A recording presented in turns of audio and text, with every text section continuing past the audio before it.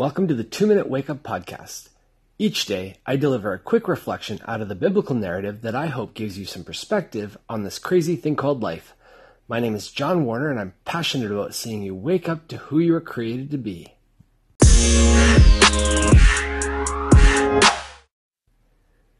James 1:18 declares, "He chose to give birth to us by giving us His true word. And we, out of all creation, became His prized possession." If you've been following along with the podcast the last couple of days, you may have noticed the movement of what James is saying here. 2 days ago, we saw how James sourced the brokenness we experience in ourselves. Then yesterday, we saw that all the really good stuff of life, that stuff that leads to health and wholeness and all the best memories, is actually sourced in God and given to us as a gift.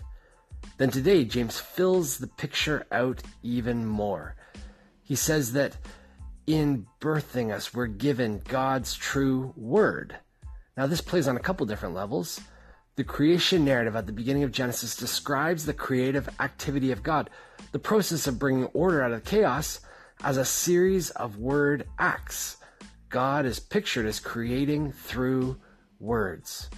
Then the Gospel of John tells it another way. He says, "In the beginning was the Word, and the Word was with God, and the Word was God." This is the divine logos of God, and it is essentially who we meet in Jesus of Nazareth. We were birthed from the true word of the moving, twisting, swirling dance of divine life and love. Additionally, James says, "And we, out of all creation, became His prized possession." Friends, this is a bold comment. What does it mean to be the prized possession of a God who is fully complete in and of Himself? Well, as humans, we prize possessions that allow us to think higher of ourselves simply because we grasp it. But a being that is fully complete and lacking nothing, well, being a prized possession in this scenario is actually a relational reality. There is a love and affinity for humanity out of an overflowing sense of self, a generous desire to share life and love with us. So friend, waking up to who you were created to be involves coming to understand that there is an intimacy with the divine creator associated with your very life. And as a prized part of creation, God actually desires to share His life with you. Are you open to receiving it?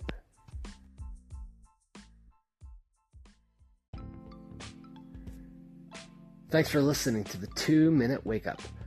A giant thank you to all who have left a rating or a review on iTunes. Your word of mouth gives energy to all of this. Friends, my name is John, and I hope that our time together helps you wake up to who you were created to be.